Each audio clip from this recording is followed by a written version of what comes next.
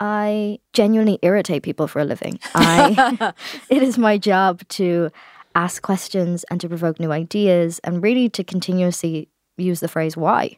Because most of the things that have been exclusive and inaccessible and inequitable have been designed and built that way. So it is my job to be like, okay, great. So how do we change that? A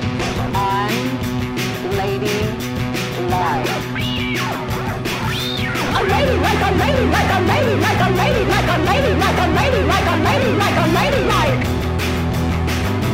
I've had enough. Hey y'all, and welcome to a brand new season of Unladylike, the show that finds out what happens when women break the rules. I'm Caroline. I'm Kristen, and y'all, we've got quite a season ahead of us. We're going to be talking about scammers, egg freezing, sobriety, quinceañeras. It's going to be a good one. But you know, Kristen, this is also our first episode of 2020. Yeah. So especially since it's a new year and a whole new decade, we wanted to get in the right headspace to get unladylike. Yeah, we did. And that means talking with someone who embodies our motto of stay curious, build empathy, raise hell. And today's guest, educator and rabble-rouser Sinéad Burke, does just that. I'm a little person. I stand at 3 feet 5 inches tall. I'm a very proud, disabled woman. But my independence is based on strangers' kindness because I live in a world that was, well, designed for you. That's a clip from her podcast, As Me with Sinéad, where she gets deep with pals like Dan Levy and Jamie Lee Curtis, a conversation I highly recommend, y'all, and I'm seriously jealous of her friendship with Dan Levy. Same. In the past few years, Sinéad has gone from elementary school teacher and disability activist in Ireland to a worldwide design influencer who's challenging the ableist status quo. Yeah, she's really invested in busting up the status quo of the physical spaces we live and work in, but she's also focused on fashion, which has been her passion since she was a kid. Yeah, whether she's in front of the classroom or in the front row at a Gucci fashion show, Sinéad is on a mission to tilt the lens, as she puts it, on what accessibility looks like and who it's for. So today, she's talking with us about navigating the world as a little person and the importance of asking uncomfortable questions.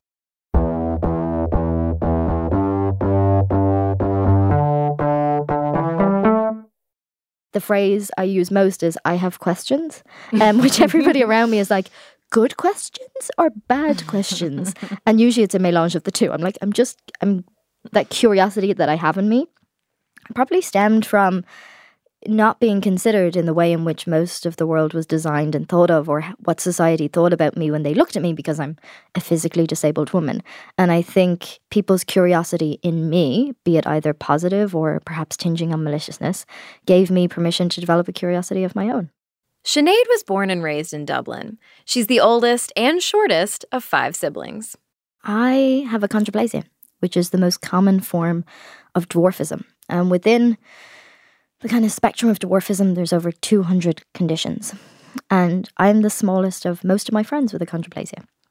Growing up, I was incredibly lucky that my dad is a little person too. He also has achondroplasia. But 80% of little people are born to 2 average height parents. So most of my friends are the only one like them in their family. Well, to understand better, can you walk us through what it's like to both live with achondroplasia and just what it's like in your body? In terms of living in my body, I forget that I have dwarfism.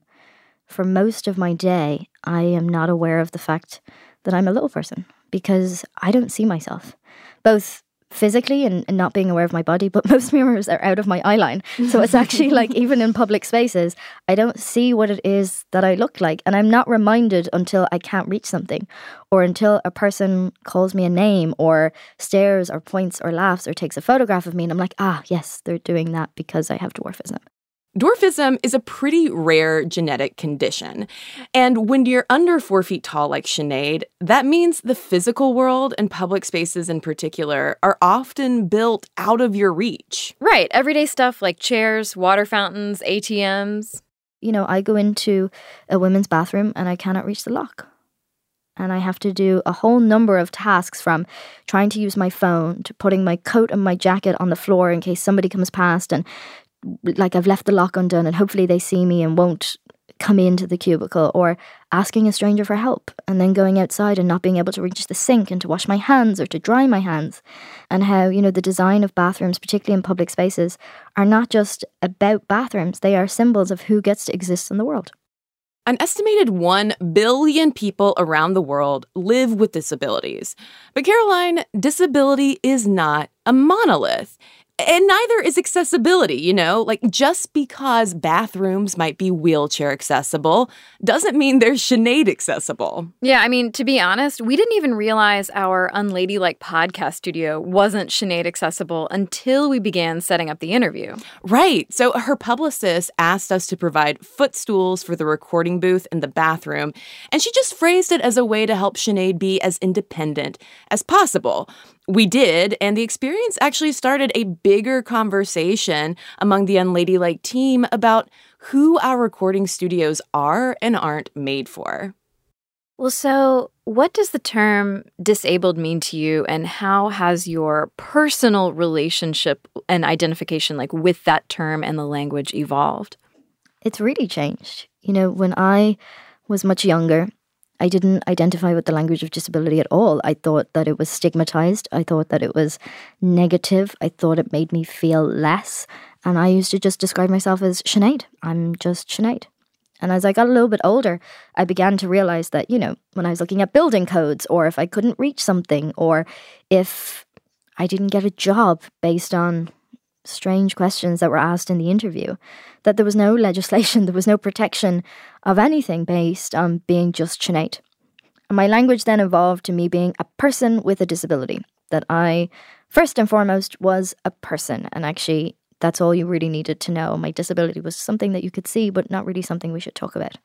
And I hadn't realized, but actually what I was doing was, again, pushing a negative space around my disability and saying that, just see me as me, which is great, but actually I wouldn't be me without my disability. And I have huge pride in having dwarfism. It has given me every opportunity in every space that I occupy now. I would be probably doing something far less interesting, but perhaps have a mortgage and a pension if I wasn't. So to kind of peel back another layer, how does disability and gender intersect from your point of view? Huge. My dad, as I said, is a little person. And we're both white, straight, and cisgendered. But seeing how different people interact with us, even walking down the street, is very different. My dad will perhaps get some sort of harassment or comment based on his size. Whereas the commentary that I receive is always tinged with sexualization.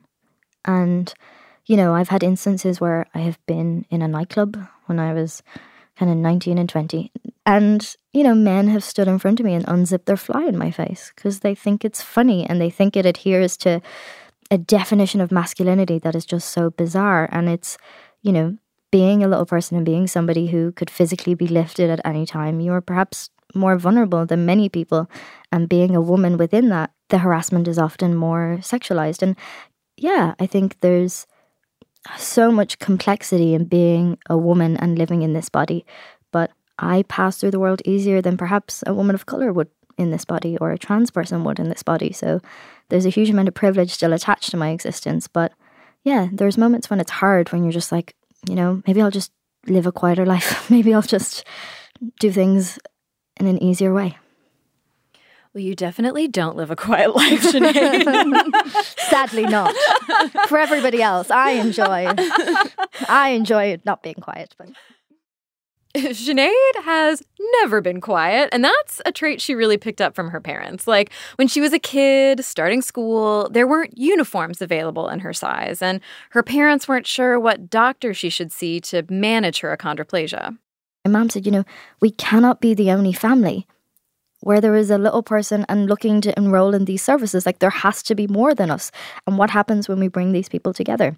So in 1998, her parents founded the Little People of Ireland as a resource for families across the country. And when Sinead got older, she took an active role alongside them. Parents were coming to my mum and dad, parents of little people, and they were saying, my child is getting a really tough time in the playground. The teacher doesn't know what to say, feels like they don't have the language. And my child doesn't really want to step outside of themselves and have to teach the people that they're going to be in school with for 12 years. Is there anything you can think of, anything you can do? And my parents, in their infinite wisdom, was like, Sinead's a teacher. And they sent me on trains and buses that were very inaccessible around Ireland to go into these classrooms. Growing up, Sinead had always wanted to become a teacher. Either that or join the Spice Girls. She would make her younger siblings play this game called Club, in which she would essentially make up workbooks and lesson plans and make them pretend to be her students, which is so cute, Caroline. When Sinead actually did grow up and pursue elementary school teaching and an education role with the little people of Ireland, some folks were initially skeptical. They thought that Sinead couldn't manage a classroom of students who were physically larger than her. But the way she saw it, if she treated her students with respect and empathy, that's how they'd treat her in return. The first question I would ask students is, where have you seen someone who looks like me before? Whether that was in the local supermarket or watching Game of Thrones, or kind of what was their lived experience of different types of people. And I think the baseline of that advocacy was a real understanding that I didn't choose to be a little person, but we each choose how we behave and act. And there's no real definition of normality. We all experience challenges in lots of different ways.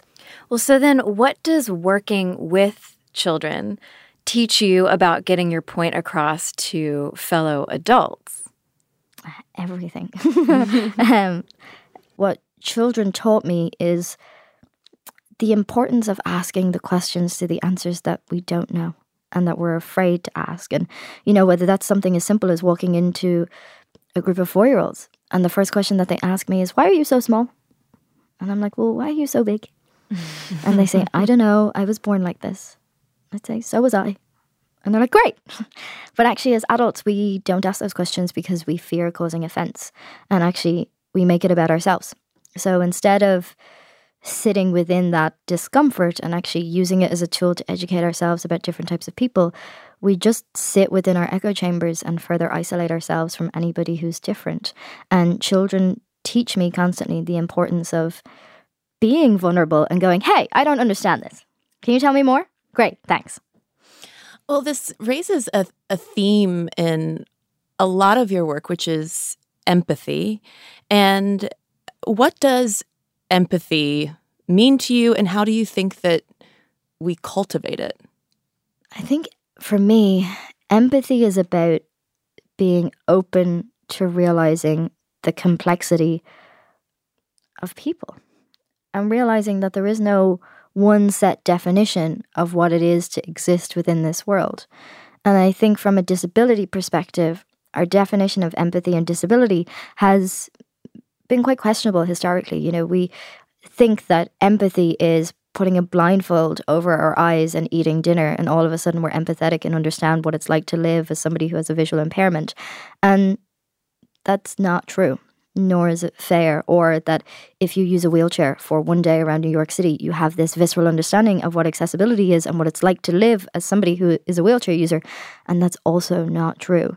For me, the kind of best definition of how we can cultivate empathy is by bringing those individuals into the rooms where decisions are made and actually listening to their experience and bringing in their expertise and shaping policies and work around that, and not just taking inspiration from them and we leave the room feeling a bit better and feeling a bit more sympathetic to their cause, but actually understanding that this work and these people have value and that it's important that they are considered as such and not just individuals brought in for UN Day for people with disabilities or International Women's Day to be coming in and give us a bit of a spiel about their life, and then we go off going, great, thanks, I feel better about me. After the break, Sinead gets in the room with the who's who of the fashion world. And graces a September cover of British Vogue. Strike a pose and stick around.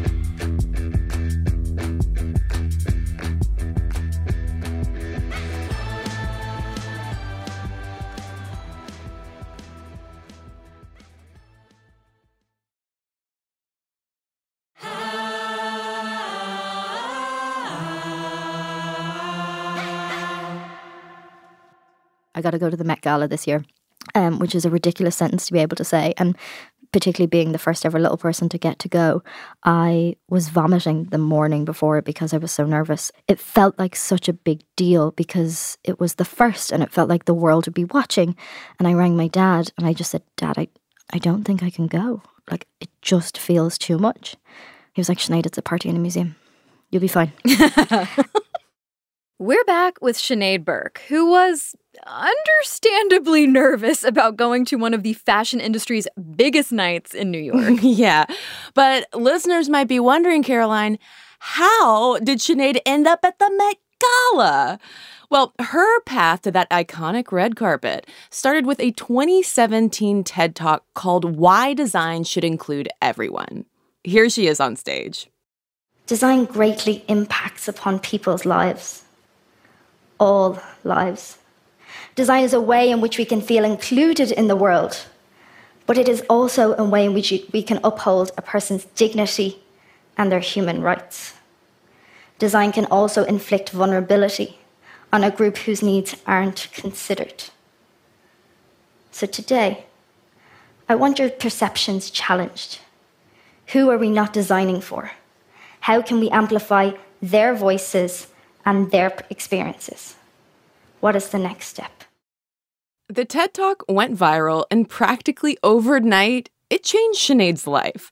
She was getting calls from movers and shakers in the fashion world who wanted to collaborate, and it also opened the door for her to speak at the World Economic Forum in Davos, connecting her to even more design gatekeepers. Within the span of a few months, Sinead had an international platform. Yeah, so in that TED Talk, Sinead addresses both environmental and fashion design. She gives the example of basically having to life hack public bathrooms, which we heard about earlier. And she also talked about clothes. Because to find fashion that fits her body, Sinead was pretty much relegated to the children's department. Though not for very much longer. After her TED Talk, Sinead was approached by the luxury fashion house Burberry. They were like, hey girl, what's up? We want to dress you. And Sinead was like, yeah, sure, fine. So Sinead got to select clothes from their collection, and then they were retailored specifically for her measurements. Like, y'all, she walked out of there with a whole Burberry wardrobe. And since then, she's only attracted more fans in the fashion world. Cut back to 2019, and not only did Sinead become the first little person to attend the Met Gala, and in a custom Gucci dress, no less, she was also the first little person to grace the cover of British Vogue. And as important as those firsts are, Sinead's more concerned with not being the last. I'm always interested in kind of questions such as who's not in the room and how do we bring those individuals forth. And, if you look at fashion as a case study, for example, it was one of the few in which everybody participates in because we all have a legal obligation to wear clothes. And if it was something that we all had to participate in, why wasn't it stepping up and catering to us? Why wasn't it thinking of different types of people as it was creating product or hiring different types of people? Fashion captivated Sinead from a young age precisely because of how inaccessible it felt. And I remember picking up a pair of high heels and my sister saying to me, Sinead, they won't fit you. And I looked at her like she was bananas and I said, what? Of course they will. She was like, no, they won't. Like, you need to go to the kids section. And all that was available at the kids section was like sneakers that lit up and horrible shoes that your mother forced you to wear to school that you would never put on Instagram.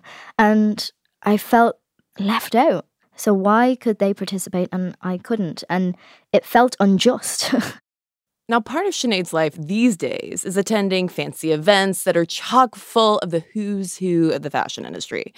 And whenever she gets the chance, she just up and asks her fashion heroes questions about accessibility and isn't shy about making bold requests. Yeah, like this one time at an event in Milan in 2018, she was seated next to Paul Andrew, the creative director of Ferragamo.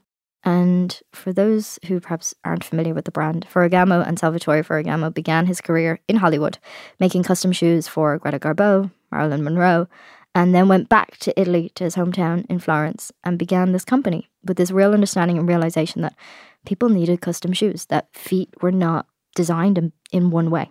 Sinead was a longtime Ferragamo fan and was kind of freaking out. And true to her claim of irritating people for a living, she decided to shoot her shot with a creative director. I said to him, "You should make custom shoes for little people." And I laughed as if to be like, if he thinks this is a bad idea, I'm going to pretend that I also thought it was a bad idea. And he was like, yeah, like, that's a good idea. Like, you should come to Florence. I was like, okay. And I did. And I went and I got my feet measured. And it was the most incredible experience to be able to have high heels for the first time in my life. And even more than that, boots. Because I'm a size 13 in the children's department. And whatever about my foot being able to fit within the sole, my calf is not the same measurement as a child's. So the boots just don't work and don't go up. So to be able to have a pair of boots with jeans is just revolutionary. And then, working with Ferragamo to think on how can we expand beyond this? How can it be more than me? And they came to the Little People of Ireland conference this year and they presented to all of our members and they measured everybody's feet to see if we can come up with some sort of new design and new patent and new measurement to provide a service for this community. What did your parents say when the Ferragamo folks wanted to team up with their organization? Who? Ferragamo, Mum and Dad. Right. And they make shoes. Yeah, Mum, Dad, they're $1 billion company. Right. Lovely. And they're still family owned, which is quite unique in fashion. Right. Lovely. Can I get shoes? Dad, I don't think... Do you want shoes? No, actually, I don't. And it was interesting. They came and they did this amazing presentation and they kind of showed the various different people who've worn their shoes. And everybody in the audience was like, Gigi Hadid have worn these shoes and they're making shoes for little... I'm in. Like, I am in.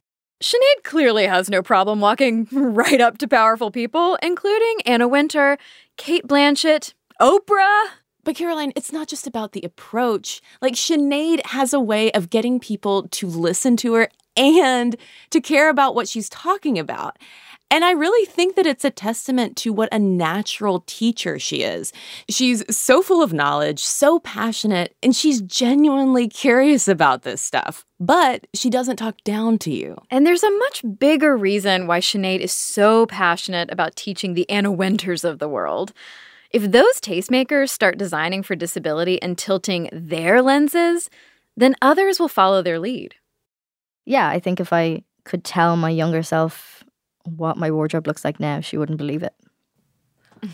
So what does your wardrobe look like now? It's quite good. I won't lie, it's quite good. Tell the listeners all the details. There are 2 custom tailored Gucci tuxedos. One in a monogram print that probably most people are familiar with on the bag. So it's like a canvas. And there's another one that's all black. There is 3 Prada silk dresses. There is a Balenciaga silk blouse that I'm mad about. There is 2 Christopher Kane dresses. Well, there were 2. One is on exhibition at the minute in Sweden. There is my Met Gala dress is on exhibition in Florence. It's absolutely obscene.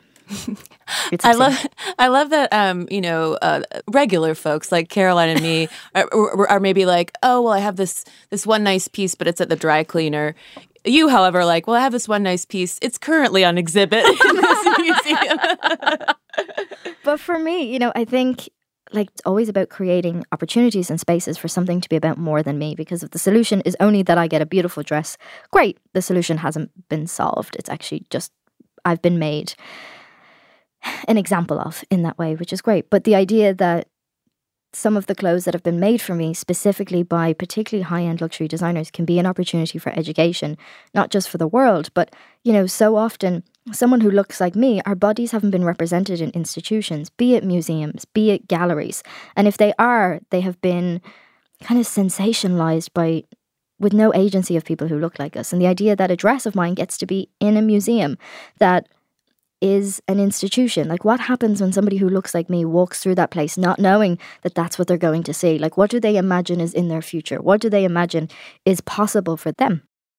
Being asked to exhibit one of her dresses in a museum became yet another teaching opportunity for Sinéad. Right. So in 2019, the Museum of Scotland was putting together an exhibit about diversity in fashion. Sinéad got an email asking if the exhibit could borrow a little something from her wardrobe. And I was like, yes, please, of course. And we began this dialogue then, and I said, well, how are you displaying my dress? And they said, oh, we're going to hang it from the ceiling. I was like, right. How are you displaying everything else? They're like, oh, we have mannequins. I said, right. So how do we get a mannequin made? They said, I don't know. Let us look into that. Now, I should know better because it's difficult asking those questions if you're not prepared for actually the result of what might happen. And what did happen was me going to London on 4 occasions to get my physical body cast so that a mannequin could be made. The legs alone took 4 hours and the torso took another 3 hours and then the arms took 2 hours. But actually the result was this incredible object that has never been designed before because nobody just considered it. That groundbreaking mannequin and Sinéad's couture wardrobe are prime examples of why it's not enough to design for people with disabilities. It's got to happen with them. In order to change these systems, we actually need different types of people who think and see the world and experience the world in different ways. But how do we go about that? But actually, as an individual, I've been so used to being publicly vulnerable in terms of asking for assistance in using the bathroom or getting out of an Uber or getting into an Uber that it has cultivated this vulnerability in me that I see as a strength and almost something that's kind of weaponized and used to bring people together. And by bringing that into institutions that have particularly been quite male and perhaps even misogynistic in their lens of things, it's like, how do we redesign spaces for people to just be their whole selves, either in work or just in society as citizens? So I think by bringing in different perspectives, you allow this empathy and this vulnerability and this understanding that there's different existences, and that's valid and important and an opportunity for creativity and innovation and profitability in organizations that have been run the same way forever. The questions Sinéad is asking in those rooms go beyond the clothes, too. They're also about who is and isn't graduating from fashion schools. Who gets the opportunities? Are company hiring practices disability inclusive? And that raises the bigger question. What would a more accessible and inclusive world look like? We'll find out after the break.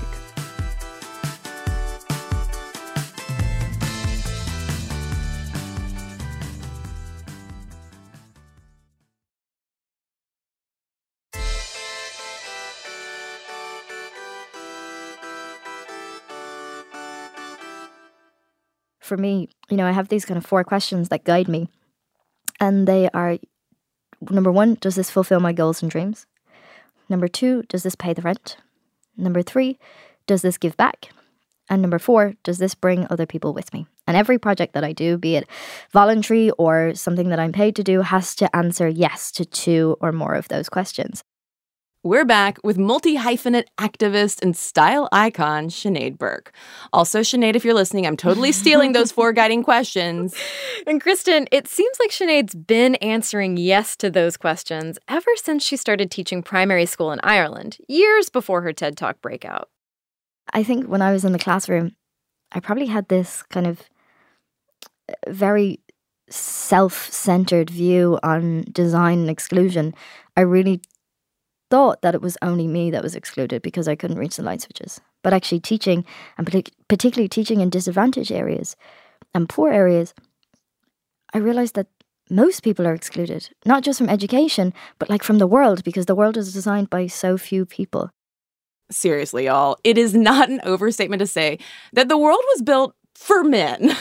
Like, Caroline, there's this reference book called Graphic Standards, and it's basically the Bible for architectural design guidelines in the U.S. Consider that until the 1980s, its dimensions of the human figure was just an average of white men's measurements. Why am I not surprised? I know, but seriously, Caroline, consider my lens tilted. So what does a world with full accessibility mean to you? What would that look like? I think it's just a consciousness that it's not just about physical accessibility either. Obviously I talk a lot from my own particular standpoint, which is having a physical disability, but the consulting work that I do is looking at the spectrum of disability more broadly, and it's realizing that it's not just people who have been born disabled, but either of you, and I hope you don't, might leave the studio today and fall and all of a sudden be on crutches for 6 months. And how do you actually go about and do your job? Because it isn't just like the 1 in 4 people who are born disabled, but everybody. And it's looking at, when you go into a retail space and it's dark and there is loud music, actually, if you have autism, you can't be in there. That's not a space for you. And for me, I think we need to relook at how we define accessibility and how we say to certain groups that you don't get to be here. Yeah, that kind of leads to our next question of what you think it will take for, the engineers and the designers to really start not just thinking about accessibility, but really like creating and building a more accessible world. I think it'll take time. I think we're living in this very reactionary period where a lot of change is made based on the wave of public discourse. And I teeter on this boundary of wanting change to happen today and tomorrow because I need it for my own independence. But actually understanding that true change, if it's going to be sustainable and actually have a greater impact, is going to take time. So I think time, resources, flexibility, and an understanding that there's a risk to this. All of the research and all of the advocacy says that this will work and that the disabled community has a spending power of $1 trillion per year and that there is profitability within these margins if we do take these changes. But actually it requires a real vulnerability and risk to see if it happens. And actually, if it doesn't work in the first 6 months or a year, do we just abandon it? Or do we realize that all of these things take time to actually embed? And I think it's also going to take disabled people and those who are allies and advocates along with them wanting to be part of this and feeling like it's something that they can participate in. But even more so, probably, it's going to take the ordinary person caring about these issues. We have seen such a huge rise and momentum around sustainability, which is so important. But actually, as we bring together this sustainability involvement, ensuring that accessibility is part of it. So many states here in the US have banned plastic straws. Why? A lot of disabled people require plastic straws to drink their drinks independently. The alternative solutions do not function as well. But yet again, because we haven't been hearing these voices, we're just not part of it. So when we become concerned about issues, or how many disabled advocates are you following on social media, how much a part of this is within your consciousness. And until the ordinary person and the ordinary consumer says that this is something we expect companies and governments to adhere to, what appetite is there for them to change? So, we've heard you describe yourself as bold, but you also seem just fearless. And we're wondering if that fully, totally rings true for you as well. I don't think I'm I think I'm constantly not worried and anxious, but there's definitely this sound bed of a voice in my head that's like, you got to keep going, So actually, it's not about being fearless, but it's like, this is my job. It's my job to be like, hey, that's not cool that you did that. Or, hey, how can we work together to ensure that that doesn't happen again? Or actually, have you thought about this? Or, yeah, it's great that you have different types of bodies and models on the runway, and I think that's really important. But actually, I had to sit in the photographer's pit for your show because I couldn't get up onto the chair. And I think it's not about being fearless. It's about standing for what it is I say I do. Okay, Sinead, this is a question that you often ask your own guests on your podcast. Go for it. What gives you hope?